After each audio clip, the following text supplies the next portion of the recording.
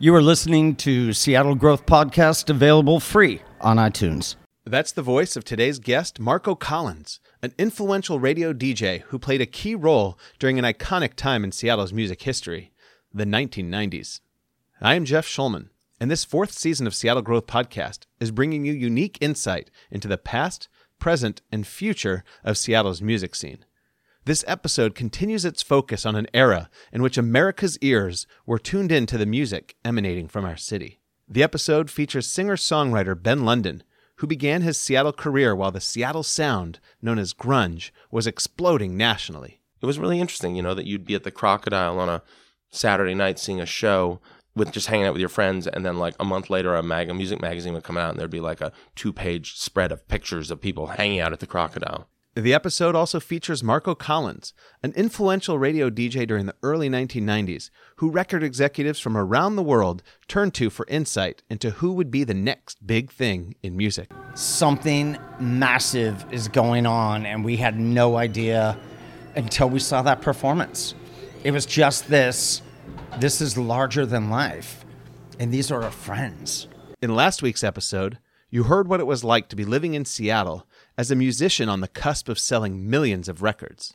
Jason Finn, drummer for the twice Grammy-nominated band Presidents of the United States of America, shared his perspective in an in-depth interview.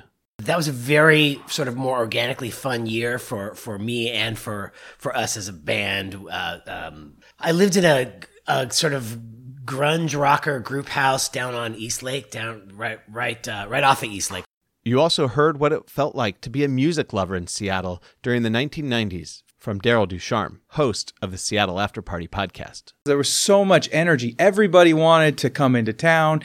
There were people who were musicians who were moving here because it had the energy it had. And so there were all levels of shows. Why is Seattle's music the focus of an entire season of Seattle Growth Podcast? Well, as the former director of the Office of Economic Development, Brian Surratt, noted in Season 2. Music is a big part of who we are. As we further explore this aspect of Seattle's DNA, today's episode paints a picture of a unique time in Seattle's history and provide insight into the city's music future. Now join me as I sit down with Ben London. I am here with Ben London, a singer-songwriter who's worked in the music and entertainment business for over 20 years. Ben, thank you for joining me today. Oh, thanks for having me. And I forgot to mention two-time guest on Seattle Growth Podcast. That's right. Now. That's right. That hopefully never becomes even your top 10 I'm claim to fame. I'm hoping that when I get to 3, I get a coffee mug. Okay. Why don't you start by just telling me a little bit about yourself? Sure. I've been actively involved in the Seattle music community since I arrived on the wonderful shores of Seattle, Washington in 1989. I was lucky enough to make records and tour through most of the 90s as part of the sort of whole grunge thing. I like to jokingly say that my band at the time is a footnote of flannel, in that we were there, we rubbed shoulders, we did all the things that the other bands did, except we did not sell millions of records the way that others did. But got to experience a lot of stuff, and then from there, transitioned, worked at a record label for a little while, but then was lucky enough to get involved on the development team for Experience Music Project. And then from there, was an executive with the Grammys for about 7 years and done business development for technology companies. And then the last bunch of years was a partner in a marketing company here in Seattle. So through your various roles, you've had a fairly strong impact on the Seattle music industry. What are some of your proudest accomplishments? Well, I think some of my proudest accomplishments was first when I arrived here of getting my band together and getting signed to an independent label, going out and touring, doing all that stuff. We sort of had a collective of a group of other bands, including Gits, 7 Year Bitch, and then friends like Gashuffer and the Derelicts and Hammerbox and different folks like that. But we all lobbied together and put out our own compilation records when we started, toured. So I was very proud of all that sort of stuff and being part of that. Then being on the team that helped develop Experience Music Project, doing a lot of the artifact acquisition and exhibit development, and then a lot of the public programs, and being able to have that platform. We're very lucky that Paul Allen has been so arts focused in his philanthropy over the years, and I'm definitely a beneficiary of that. So very proud of that. I was proud of the work that I did as an executive with the Grammys, of using that national platform to support local causes and issues. We did a lot of work with candidates running for office, doing candidate forums and integrating political discourse related to music and the music industry, and really have gotten to a point where over the last 15 years, when candidates run for office, whether it be for city council or mayor, they really reach out and engage with the music community at this point, so that music has a seat at the table. Was also part of a group that helped get the Seattle Music Commission started. I was the inaugural chair of the commission and served for 8 years. And was proud and continue to be proud of the accomplishments. And those are both large and small. It's everything as a program like the busking that happens at the airport now at SeaTac, working with the port on that, and that those are paid jobs for musicians that do the busking, to creating the musician loading zones, to making sure that when major infrastructure projects like the redevelopment of the waterfront are happening, that there's somebody with a music perspective at that table, to make sure when they're designing something that it actually will work for the things that they're designing it for. And then just my ongoing participation, that I am 50 years old this year, and I continue to make records and tour somewhat and play music. And I'm glad that rock and roll or music has been a lifelong pursuit and not just something that I set down when I turned 30. And walk me through your life when you're breaking into the music scene here in Seattle in the 90s. What did you remember? What do you recall feeling, seeing? What's most vivid about those early days here? Well, I feel I was very lucky because I moved to Seattle with a group of friends. There was several bands worth of people that we all went to a little liberal arts college in Ohio called Antioch College, and we decided to move out here. This was before the whole grunge thing happened. I mean, it was just bubbling up, but before the whole national thing happened. So when we got here, I liked Seattle immediately. It kind of was it was still kind of had a little bit of a small town feel, as opposed to bigger cities I'd lived in like New York or Chicago. And that what was great about it really was that the community was very small, the people that were participating, almost to the point where there was a club on First Avenue called The Vogue that did sort of punk and rock and roll and stuff on Tuesday and Wednesday nights.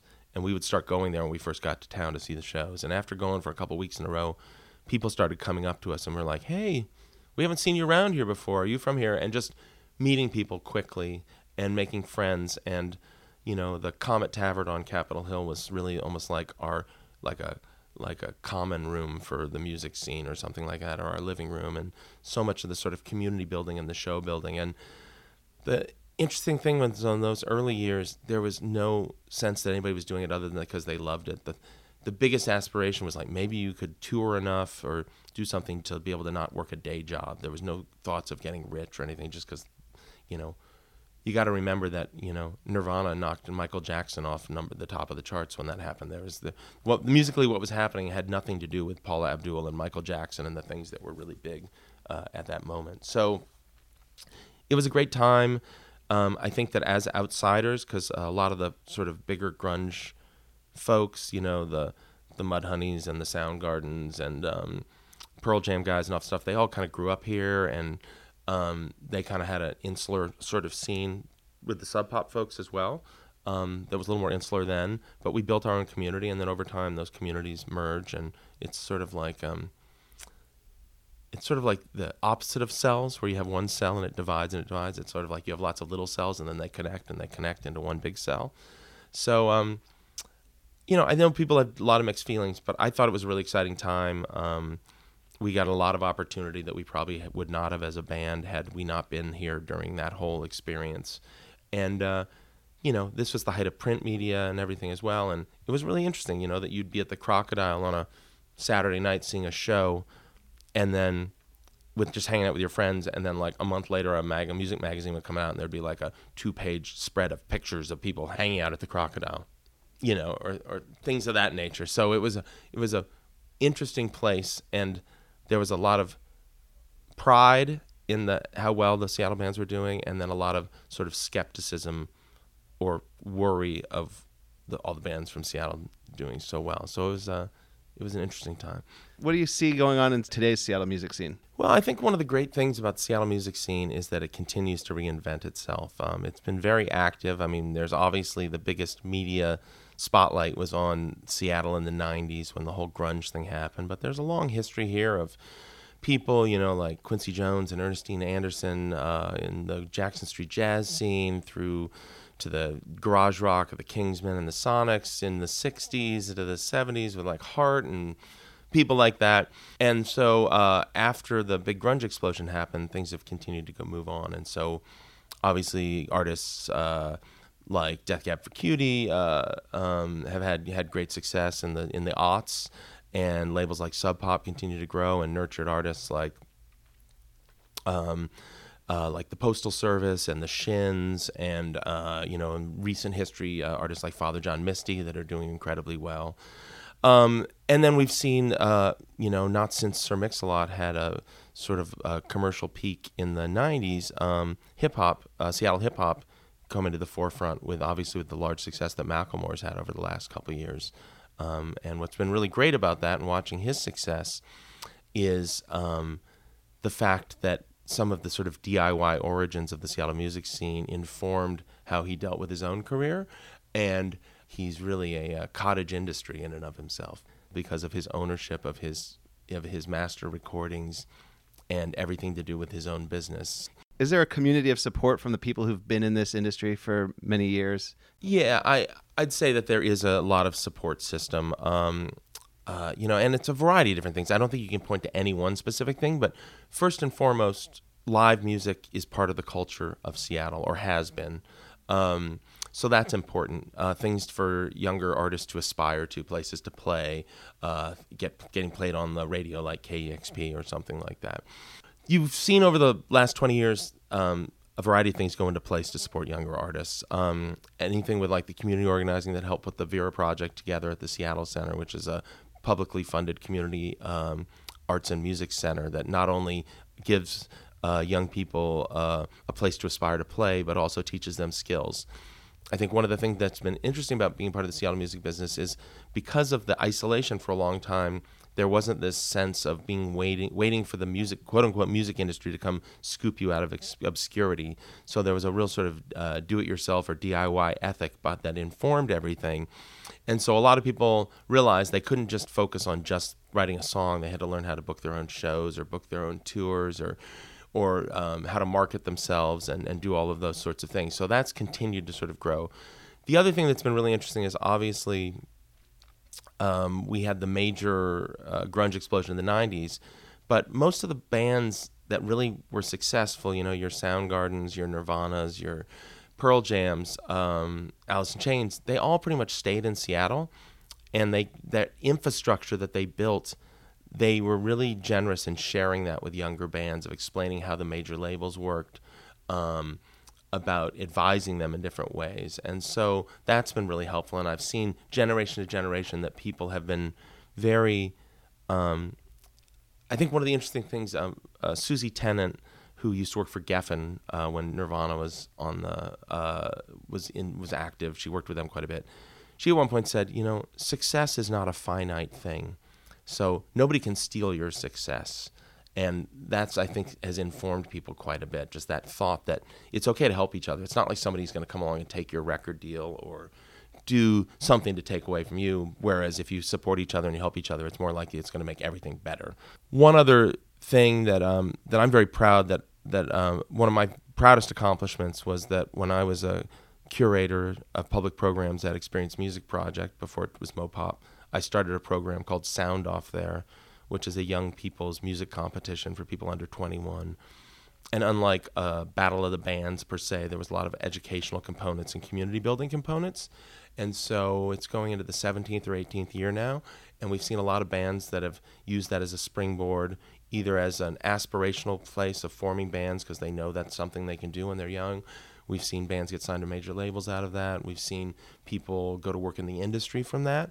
So I think it's just, there's no one thing. It's like you don't create a program or a community that does everything for somebody, but it's about giving people education and giving them things to be ambitious towards that allows them to kind of remold it and do what is most authentic to them. Because what's authentic to a musician that's 18 today entering into Seattle, or 21, or however that might be, is a much different world and a much different experience than what I faced when I arrived here when I was 21.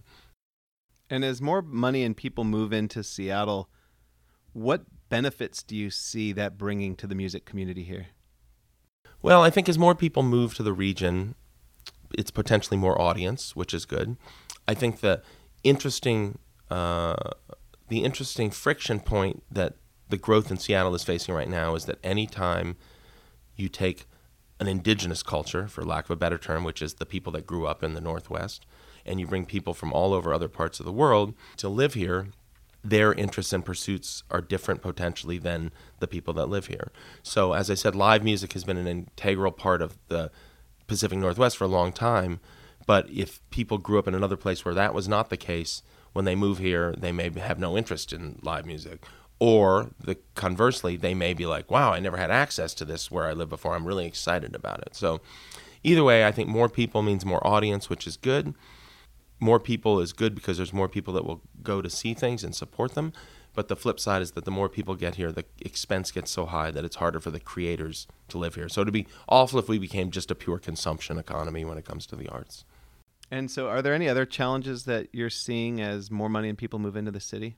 Yeah, I mean, I think it really just comes down to housing and location. You know, for a long time, Capitol Hill in Seattle was the heart and soul of the music community in many ways. And that's partially just because historically the artists and musicians, and particularly the LGBTQ community, are often the Johnny Appleseeds of gentrification. It's out of necessity. Usually they live in places where the rent is the cheapest and things, and they're willing to put up with neighborhoods and things that other people would maybe steer clear of.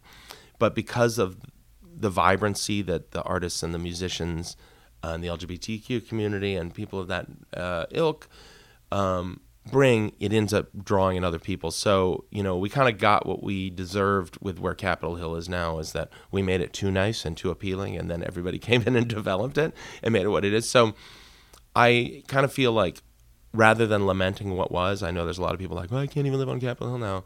It's young people's job to go find what's next and not try to relive what we were doing in the 90s or whatever. And so I don't know if that's Burien or White Center or Tacoma, or, you know, a lot of people moved to Portland 10 years ago, that the artists and the musicians will find what's next. And that, you know, if I was to become a real estate developer, I would have a think tank somewhere of just asking these folks, where is it that, you know, I know you don't necessarily want to live there, but where are you living? And then, you know, all it takes is that, and then there's one coffee shop, and then one bar, and then some live music, and then so on and so on, you know. And then before you know it, it's construction cranes and $8,000 a month studio apartments. Beyond housing affordability, are there any other major challenges facing the artists and the music community? Sure. I mean, housing affordability is an issue, which is a Seattle issue or a big city issue these days. The other challenge is just that the music industry has evolved quite a bit over the last 20 years, some ways for the better, some ways for the worse. The biggest challenge these days is there's just not the same amount of money to be made in music. With the exception of playing live, and it takes a long time to build that audience, there's a lot of investment, both in sweat equity and money, that musicians have to put into developing their craft. And just because you work really hard and spend all the hours doesn't mean that people are going to like it. There's an intangible sort of pixie dust element of music.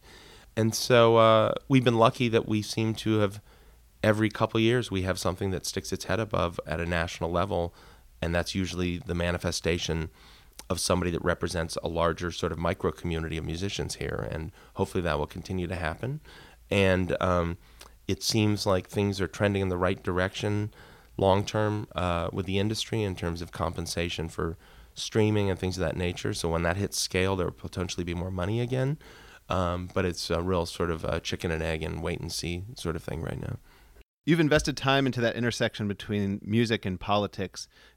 Over the years, would you say that the music community here in Seattle has thrived because of what the government has done, or in spite of it, or something in between? Well, I'd say that what the whole period of what Seattle is most known for was in spite of the government. There was a lot of stuff that happened in the 80s related to the teen dance ordinance, which was an ordinance they put into place that really didn't allow for people under 21 to view live music. There was a lot of NIMBYism and complaints about noise and all of these sorts of things that made it really hard. And so clubs were opening and closing, things of that nature. And then it was only after the sort of mainstream success of these artists and that there was some actual business infrastructure that happened. And then in the run-up to forming the Music Commission, it was when we helped commission an economic impact study that quantified the amount of money that music brought into the local economy on a yearly basis and put it on basically on even with the maritime industry. All of a sudden, many elected leaders were like, oh, okay, this is a thing. And then also, just cultural changes, but in a lot of ways, candidates, this was also, you got to remember, this was the 90s, the whole rock the vote thing, Clinton. There was all this sort of like disruption in politics, and they started realizing that they needed to engage youth in a different way. And so I think a lot of political candidates started viewing the music community as a way to connect with younger voters than they had traditionally. And that this was also a period, kind of pre the proliferation of the internet, where you can make those connections now. From a marketing standpoint, we were, in some ways, our community were more gatekeepers to those people. Any concluding thoughts on the past, present, and future of the music scene in our growing city? Seattle has been a vibrant place. I hope it continues to be. I hope that with the amount of development that goes on, that we don't develop ourselves out of the music business. I think that there should be onus on the developers. There's been situations, particularly on Capitol Hill, take a club like Numos that's been there in different incarnations for 25 years or thereabouts. They've been operating 7 days a week for 25 years. All of a sudden, a new condo gets built down at the corner of the block, and then they start getting noise complaints about what they've been doing for the last 25 years. So I think that there needs to be onus on the developers that when they're moving into vibrant neighborhoods, that they do their work to soundproof their units and things like that so that we can all cohabitate.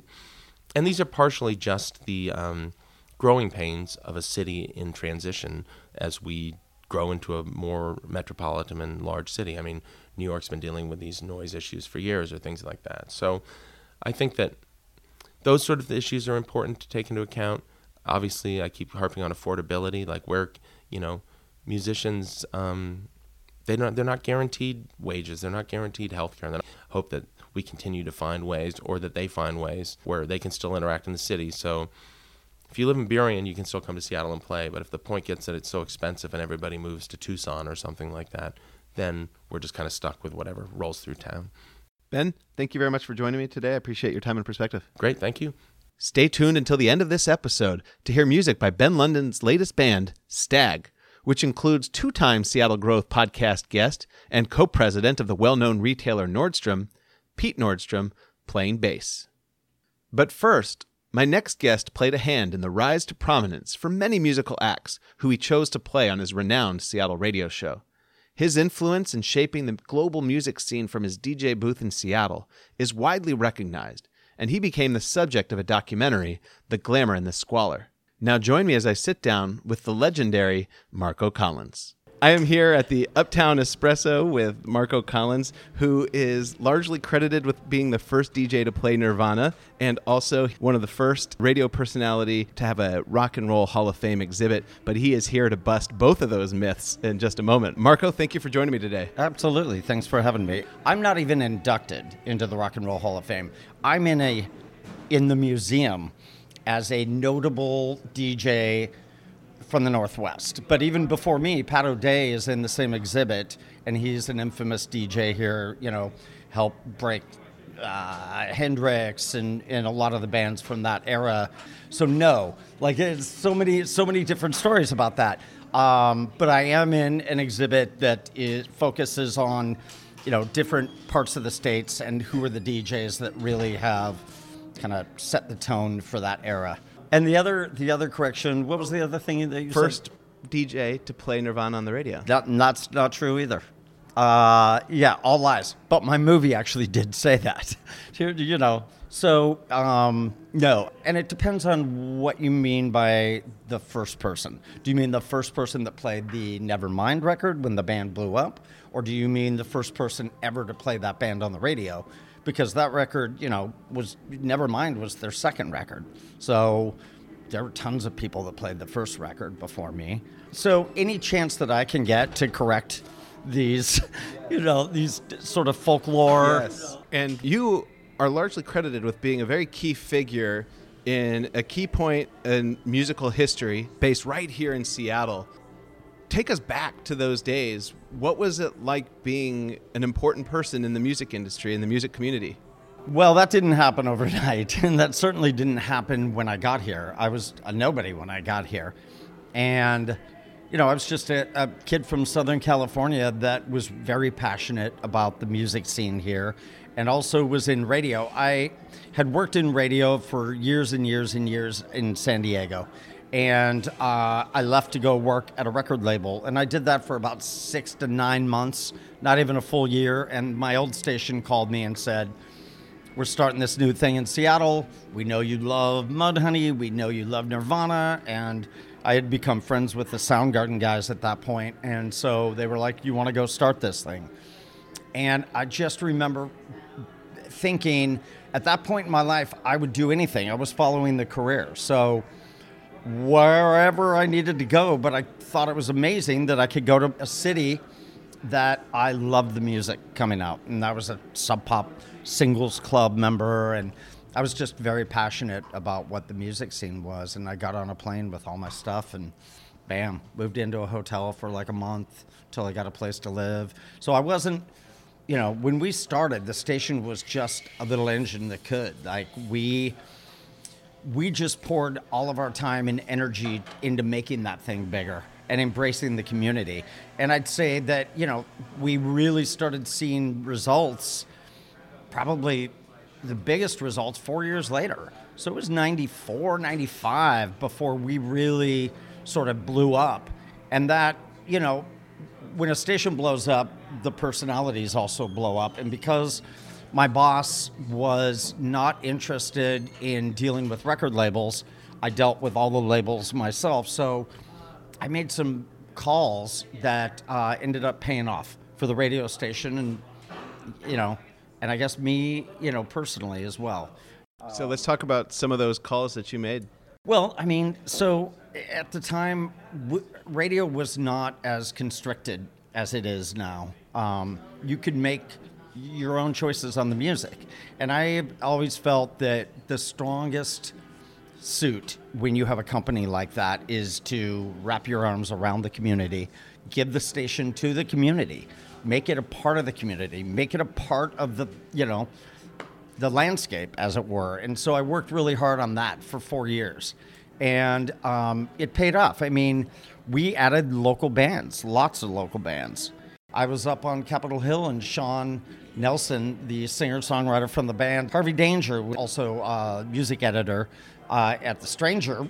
Like, I had a loft right across from The Stranger, and he just walked his CD over, and I put the song on the air, and it took off, and they got a deal, and everything blew up. So we were able, because I had that freedom, because the company trusted in me, I took some risks and played stuff that I thought could happen.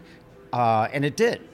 And I was lucky. It was the perfect storm, really, because the scene was blowing up. Like, everything in Seattle was blowing up. So our megaphone was even louder than most stations would have been. So if I added something to the playlist that people around the country didn't know, I'd get calls, from people, labels and other stations wondering if I could send it to them so they could also play it. And so we broke bands, nationally. We had an influence. And it was fantastic, man. It was really, really fantastic. What did it feel like to be somebody that people around the country are trying to know, what should we do? How would it feel like to have that kind of influence? It felt good. Everything felt to me, I don't think I ever looked at it like, wow, this is fantastic. We've got power, or I've got power.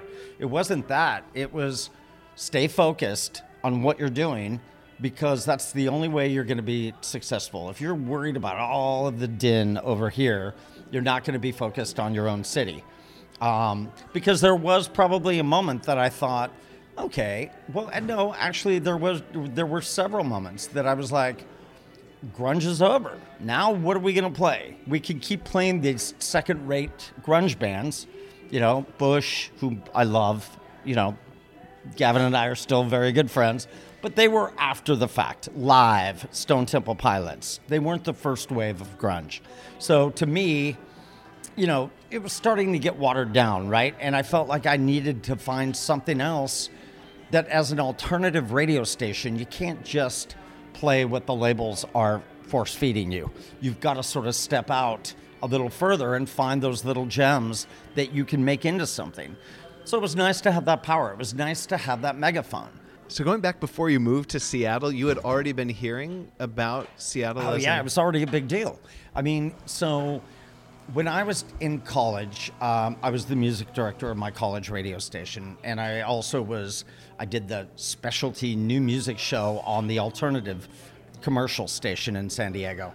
Mudhoney was huge. I remember going to see Mudhoney in San Diego, and we thought that they were the next coming of Christ. So there were different waves. This is what's interesting to me that people don't understand. Seattle was a buzz in the 80s, into the 80s, into the 90s. Like before Nevermind and 10 came out, Seattle was already abuzz with the college kids. Like that, they already knew what was up. College radio embraced Superfuzz, Big Muff, and Bleach because they were both very noisy, raw, and ultra mega okay by Soundgarden because it was a sound that was like very raw, very punk rock, and I remember thinking, Mudhoney, I'm going to go to this Mudhoney show and I might get a broken nose. I mean, it's just dangerous. I just remember thinking, this is so dangerous. I can't wait to get there. And I honestly, when I got to Seattle, I honestly thought that Mudhoney was going to be the next band to break out of here. I thought long before Nirvana, long before Pearl Jam, it's going to be Mudhoney. And I was wrong. But yeah, I was already a fan because I had already played all these records on the college radio station and the new music show. So I got up here, hell yeah, I was already a fan. When I got off the plane, I just remember, I'm here. And the first thing I remember, we came into the city and I saw the Space Needle and I was like, wow, you're here. I saw that in videos, like Mudhoney videos, and then I started noticing how different the clothing looked. I was in Southern California where pinks and bright blues and yellows are popular. Up here, it's all earthy tones and, everything's dark and people are wearing black. And I'm like, yeah, I'm home. So describe what the music community was like. Really tight-knit in the beginning. So it never felt like it was as big as it was. We knew it was big. We saw MTV talking about it. We didn't have the internet. The internet didn't happen until like the end of the 90s. So we saw what was going on by reading magazines, newspapers, and watching, stores start to carry grunge wear. But here it just felt small. Everybody knew everybody. I remember going to a party. So Nils Bernstein lived on Capitol Hill, and Nils was the guy that ran the Nirvana fan club and one of Kurt's best friends. And so I had become friends with Nils, and I remember going over to Nils' house. One of the first, maybe I was here a month, and we were going to go out and play soccer in a muddy field, and I think the Mudhoney guys were coming. I think Novoselic might have been there from Nirvana, and I just remember we all got back and we're drinking beer, just wet and muddy, and I just remember looking around the room going, these are all the biggest rock stars in this town right now, and we're just playing kickball. That's what it was. It wasn't even soccer, dude. We were playing kickball in a field with beers, getting drunk, and it just felt like it didn't feel like a scene that everybody knew each other. Everybody was friends. Everybody partied at Nils. Everybody, went to shows. There was like a group of people that all hung out. And it was based on the hill, basically, but it just felt tight-knit. Like when things started getting big, it was really surreal. especially to me, because maybe I had a little bit more contact with the outside world because of what I did for a living. I've got labels sending me stuff, magazines sending me stuff from England, and I'm seeing it firsthand. So, and then walking into a club, and it's still all the regular characters. But one of the most surreal moments that I had was when Nirvana played Saturday Night Live for the first time. And I know this resonates with a lot of people because I've heard so many people tell the same story or a very similar story. So I was over at Nils, and at that point, because Nirvana had gotten so big, Nils' house, he got all the mail. So he got all the Nirvana fan club letters from all over the world, Japan, everywhere. So the corner of his friggin' apartment was filled up, like 3 feet deep. And so we would get drunk and jump in the letters, and we'd open them. But I just remember thinking, okay, that by itself is pretty surreal, because you realize how big something's got internationally. But then we all sat down, and everybody's rowdy, out of control. We sat down to watch this performance. And when it was done, the whole room was silent. And God, I'm getting chills even talking about it right now, because it was a moment that we all knew something massive is going on, and we had no idea until we saw that performance. It was just this is larger than life, and these are our friends. I don't know, man. It's hard for me to really pinpoint, but it was just a feeling of we're in the middle of a whirlwind. You know, there's a tornado coming and we're in the middle of it. So it feels quiet still, but it's about to hit. And it was an amazing time, man. It was amazing. But still, it always felt like home. What were some of the performance venues that you recall either your friends playing in or you going to see them as this is building? I mean, the Crocodile's been there for forever. The OK Hotel, Rock Candy. Yeah, I mean, I saw a million brilliant shows. For somebody who maybe lived in a different part of the country but remembers this time in musical history and was touched by some of the bands that came through your radio station, and they want to know what it's like to be on the inside. You know, I just remember thinking, I'm not trying to make this station my own personal jukebox. I knew what I liked.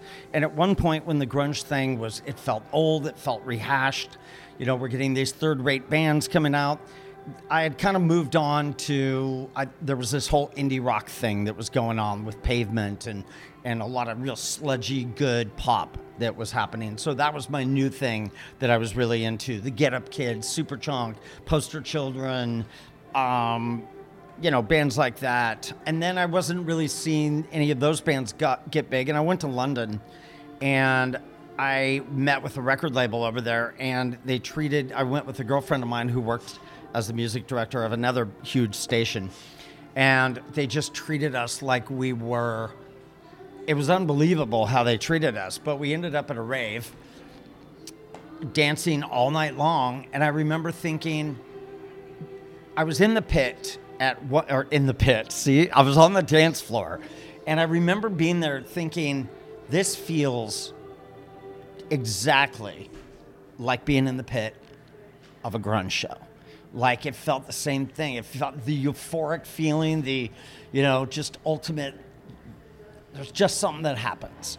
And I thought this can translate. Electronic music can translate. So I had this big vision that electronic music could be huge in the US. I got a lot of flack for trying to bring electronic music to Seattle.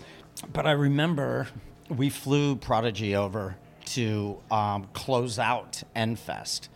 And they hadn't done a major tour in America ever. This was, they flew in for 2 dates, our date, and then I think they maybe put them on in Portland. And I kept promising everybody, this is going to be the biggest thing. You guys are going to, this is the next big thing. You've got to trust me.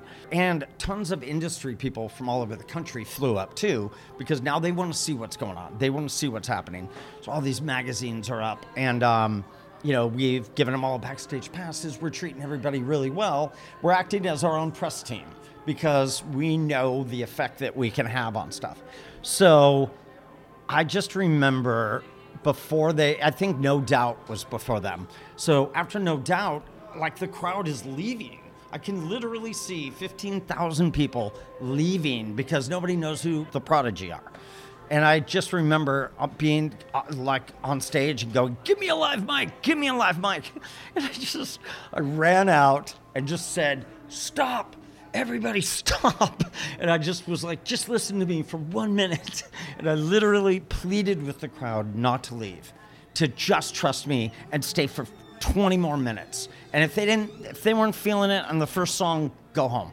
But trust me, and I kept saying, if you leave now, you're going to regret it Monday morning when everybody is talking about it and you missed it.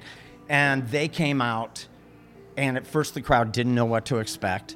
And then it erupted into one of the most amazing, for the first time, you could see that electronic music could translate to a grunge crowd. Kids were like moshing, kids were going nuts, and all the magazines are like taking notes. And I'm like, this is fantastic. And so that one moment was credited as being a let's move forward moment. I guess I'm just illustrating a moment that it just felt like we're having a massive effect on the rest of the world by what we're doing. And I was really proud of that, man. And so let me ask you, as you knew Seattle when you were in San Diego, you were a big part of Seattle as it got on the map and made a big splash worldwide. What is Seattle's soul of the music community? How would you describe what has kind of stayed the same through those years and beyond? It's a really good question framed like that. I never looked at the grunge thing as being any different. I never looked at 91 as being any different than any other year that I've been here. Because in my mind, we still have all these great bands here. And we have like 10 other people that I think should be signed right now, if there were record labels left, that I think, could potentially take off and become a much bigger deal. The arts are honored here, and the arts are supported here. And, to me, I guess that's the common thread. Art, music, dance, film. Seattle is a huge supporter of the arts, and I think that's why music stays alive here. The trends may come and go. We thought hip-hop was about to blow up out of here several years back.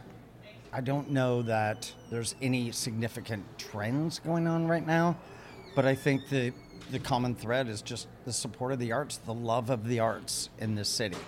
People embrace the arts. And with more money and people moving in these last 6 years than ever before, what do you see for the future of the music community here in Seattle? I think it's going to survive no matter what. There's, obviously there's some concern in the community that some of the big tech companies are driving the artists out.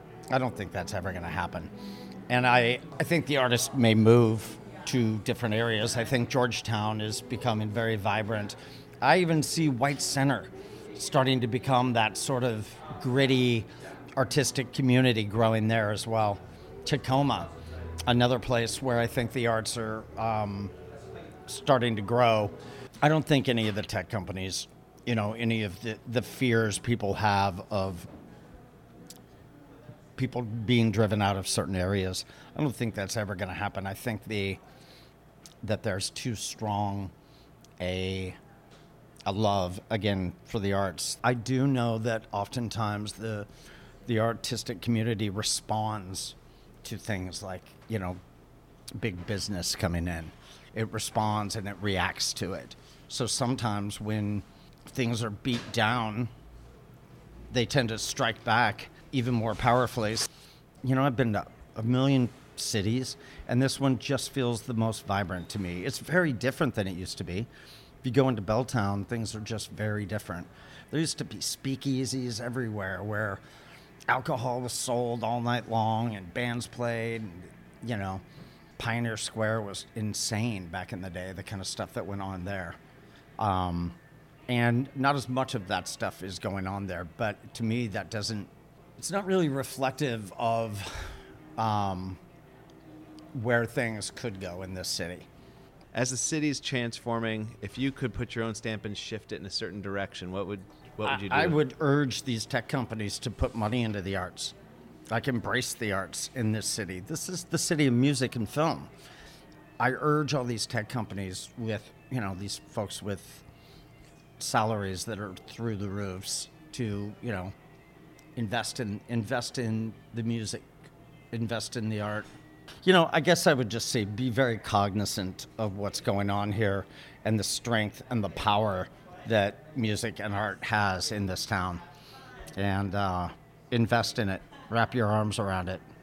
And so what do you think Seattle needs to do as a community to help the next Macklemore, the next Nirvana, the next Pearl Jam, help these people who are working in the clubs become the next big thing? The one thing I'll say that I don't think radio does anymore, invest in artists. Invest long-term in an artist's career. And I guess that could be, any, newspapers or whatever. Invest in people's careers. Don't beat them down.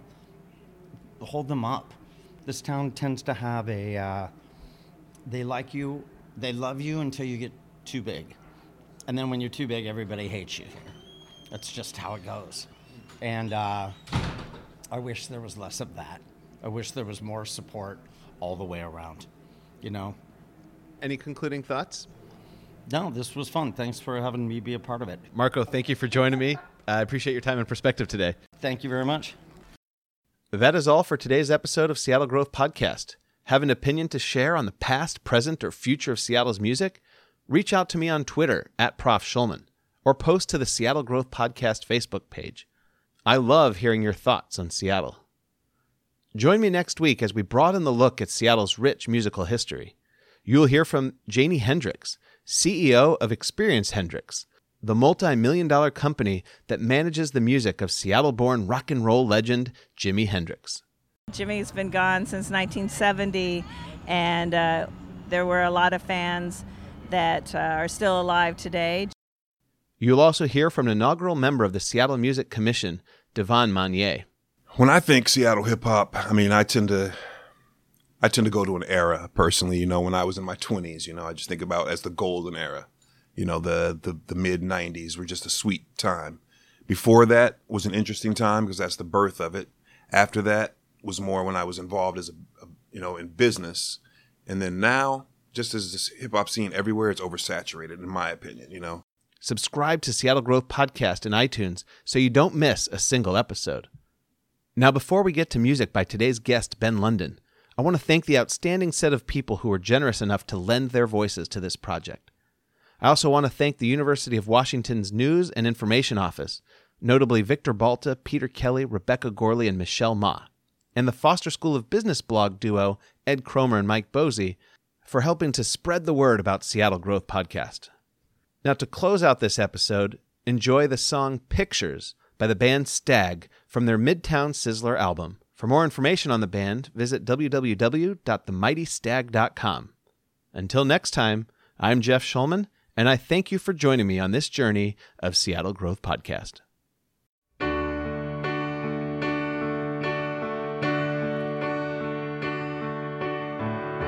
See your face come into view, a single frame at high altitude. 1 second of one day.